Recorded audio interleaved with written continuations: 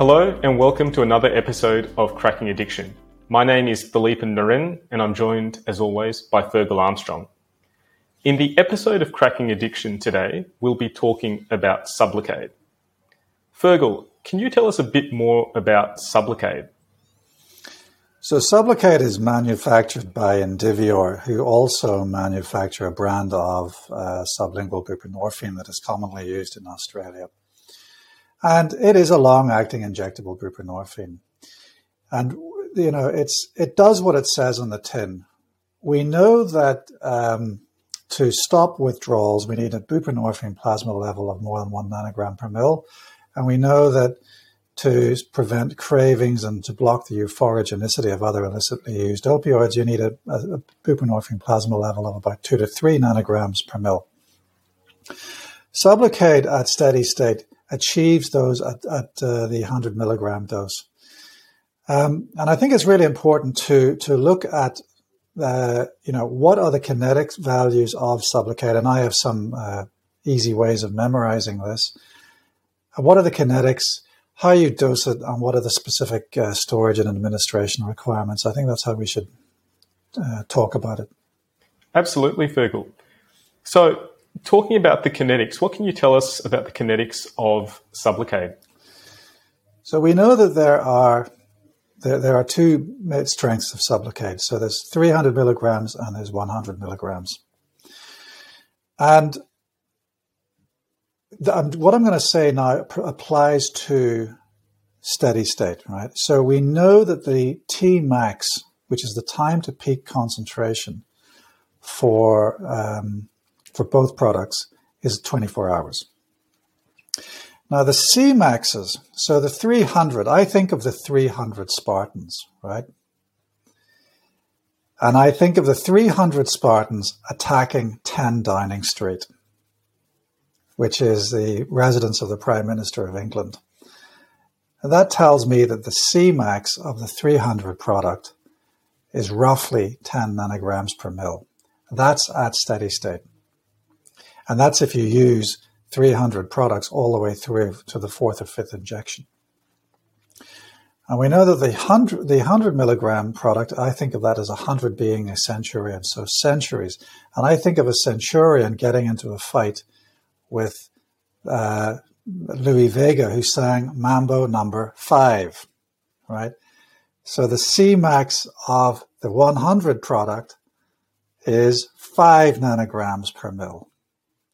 And then I think to myself, well, what is worse than finding a worm in one's apple? And the answer is finding half a worm in one's apple. So the C trough level at steady state for the 300 is not 10, but 5. And the C trough level for the 100 product is not 5, but actually 2.5. Now, it's not exactly, those figures aren't exactly right, but they're rough guides. They are close approximates to the real values. And I can never remember the real values. But basically, the Tmax is 24 hours. The Cmax for the 300 product is 10 nanograms per mil. The C trough is 5 nanograms per mil.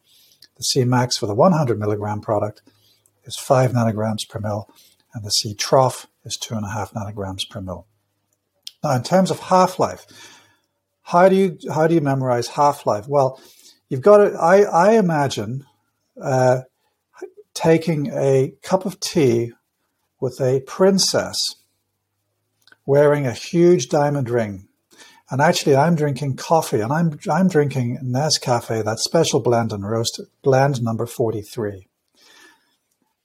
And as I'm drinking my coffee, I accidentally spill the coffee over the ring of the princess. And it's a big diamond ring, and it's covered in my coffee. What do diamonds tell us? Diamond tells us that Diamond Jubilee is 60 years. So we've got 43 to 60 days. That's how I memorize these figures. So the half-life is 43 to 60 days, which is longer than the half-life for Buvidal. So Buvidal's half-life is 19 to 25 days. The half-life of Sublocade for both products is 43 to 60 days. And so those are the kinetic profiles. Excellent. And you've given us some vivid imagery there to help us remember all those different values. So well done, Fergal. Now, talking about the frequency of dosing for Sublocade, so Sublocade is dosed every 4 weeks, and usually it's between a 26 to 40 day schedule. Can you tell us a bit about how Sublocade is administered? How do you actually give Sublocade? So the standard regime for the administration of Sublocade is to give 2 doses of 300 followed by 100 milligram doses, which are the maintenance doses. So the standard regime would look like this. So it would be 300, 300, 100, 100, 100, 100, and that would get you to your 4th or 5th dose. And that's the time when you would get to steady state. Now, there's a lot of concern around, the figure 300. So, I think it's important to understand the first dose kinetics, right? Because we've talked about steady state kinetics, and I've given you those figures. The C max for the first dose of 300 of Sublocade is 5 nanograms per mil, which is very much in the middle of the range. So if you're administering sublingual buprenorphine at 24 milligrams, you're looking at a Cmax of approximately 10 nanograms per mil. If you're doing it at 32, you're way above 10. So the Cmax of the first dose of Sublocade is only 5. So it is half the dose, half of the Cmax that you would expect from sublingual buprenorphine at higher doses. So it's not a high dose, right? Everyone worries that it's such a high dose. It's not a high dose, right? It's simply higher than the 100, simply to kickstart the loading regime and to kickstart the equilibrium regime and to get you to steady state as quickly as possible. That's great information, Fergal, for us to know. Now, with regards to starting the Sublocade, you've mentioned the starting doses. A question I sometimes get asked is, with Buvidal, we can induct people on Buvidal directly and bypass Suboxone. Can we induct directly on Sublocade and bypass Suboxone as well? Right. So to understand that question, you need to understand what the official product information says. And that says basically you need the equivalent of 8 milligrams of sublingual buprenorphine on board for a week before you start Sublocade. Now, whereas with Buvidal, you had a large dose range and you tried to match the dose of Buvidal according to the previous dose of sublingual buprenorphine. With Sublocade, it's all different. There's basically one starting dose for everybody, unless there are very specific reasons not to start in the 300, which we'll go into. So there's a universal starting dose, and you need 8 milligrams daily of sublingual buprenorphine for the previous 7 days to administer. There has been research that's demonstrated that you can actually reduce that bridging duration of sublingual buprenorphine to 3-4 days. There have been, to my knowledge, there are people who are doing direct inductions onto Sublocade, but it's not yet published. But there are, I know of situations where that has happened, and everything's been fine. And you mentioned there are instances where you might consider commencing someone on 100 milligrams instead of the 300 milligram starting dose. In what particular circumstances would you consider starting someone on 100 milligram doses of Sublocade? So if I was significantly concerned about someone's cardiorespiratory status or hepatorenal status, my usual practice would be to give them a prolonged sublingual buprenorphine bridge and then induct them onto low dose Sublocade. So, if you're worried about somebody's liver, you want to do it very, very slowly and very, very gently. And given the long half-life of Sublocade, I'm not sure that it would be my first choice in putting someone with liver disease or that needed lower doses. I'm not sure I'd be giving them a monthly LAIB. I'd probably be sticking to a weekly regime for a while, and only if they were stable on a weekly regime would I then consider a monthly regime.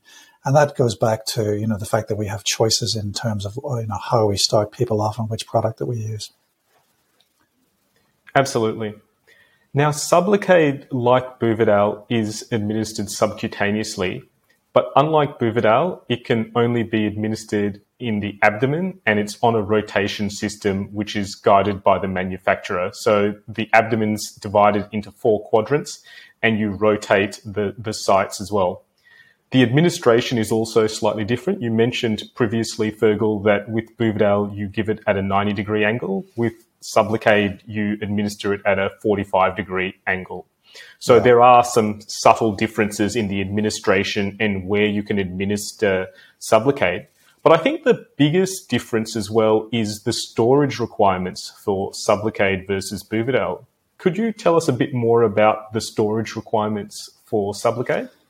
Yeah, so it needs to be stored in a refrigerated temperature. I can't remember the exact temperature. I think it's like 2 to 5 or 2 to 8 degrees. But anyway, it needs to be stored in a fridge, and it needs to be securely stored in a fridge, which for all intents and purposes means a fridge inside a safe. And that, in those circumstances, it's got a shelf life of 2 years, but then it will last outside that refrigerated environment for 28 days. So you can store it in a secure environment, i.e., in a safe box, in medical rooms for 28 days before use, which is okay. It allows you to make appointments and not waste stock with that month's shelf life. The other thing to note is that, as you say, it is an injection at 45 degrees to skin, and the area of the skin is between the transpyloric line and the transtubercular line in those quadrants, as you say. And it does leave a lump. So you will get palpable lumps in the abdomen, and that's why we have to rotate. And I think some patients feel that it causes more pain when you're injecting Sublocade compared to the other LAIB product. And, there are very effective ways of minimizing that pain. So, one example would be to use ice packs for 15 minutes prior. So just put an ice pack on the tummy to numb the skin up. Another way is to put topical amla on the skin for 15 minutes before administration. And these interventions help minimize the pain. So, Fergal, are there any specific issues we need to be concerned about with the first dose of Sublocade and the transition from Suboxone to Sublocade? Well, as I've said before with regards to Buvidal, you've got to understand that LAIB products have different kinetics from the kinetics of sublingual buprenorphine. And so if someone is stabilized on high doses of sublingual buprenorphine, they're experiencing significant Cmaxs and significant troughs throughout the day. So, someone on 32 of Suboxone has got a Cmax of over 12 and a trough of 2. So that's a significant range. And they may be used to the kind of the high that you get from an opioid, even though buprenorphine is still a partial agonist. It's still a partial agonist of the mu receptor. So it is associated with a buzz sometimes. And so when you go on to any LAIB, including Sublocade, you are going to get a difference in the kinetic profile, and patients are going to feel different on it. Now, the problem is that patients tend to interpret any symptom, even a symptom of comorbid disease or symptoms of relative buprenorphine side effects, they interpret that as opioid withdrawal. So when you're starting people on LAIB, including Sublocade, you need to advise patients that they may feel different. It's not going to feel the same. And if they do complain of withdrawal, it's highly unlikely to be withdrawal because we know that Sublocade delivers a Cmax at 24 hours. So, you're just not going to be in withdrawal. And that Cmax is way above the 1 nanogram per mil that is required to prevent withdrawal. So it's highly unlikely to be withdrawal. But, it's very useful to assess patients to be able to say, oh, you're not on withdrawal because you don't have the signs of withdrawal. You have a low COW score and you don't have mydriasis, meiosis, cutis anserina, and borborygmi. So, it's probably just getting used to the transition. And it may be, in fact, you might be experiencing side effects of buprenorphine, which include agitation, sweating, headache, insomnia, nausea, and constipation. So just like Buvidal, that transition from sublingual buprenorphine to the first dose can be a period of anxiety.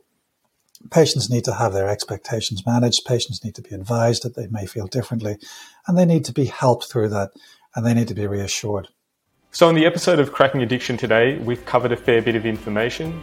We've talked about Sublocade, the pharmacokinetics of the medication, the dosing, the injection sites and how to inject Sublocade, the storage sites, and how to transition over from Suboxone onto Sublocade. So thank you for your company on the episode of Cracking Addiction today, and bye for now.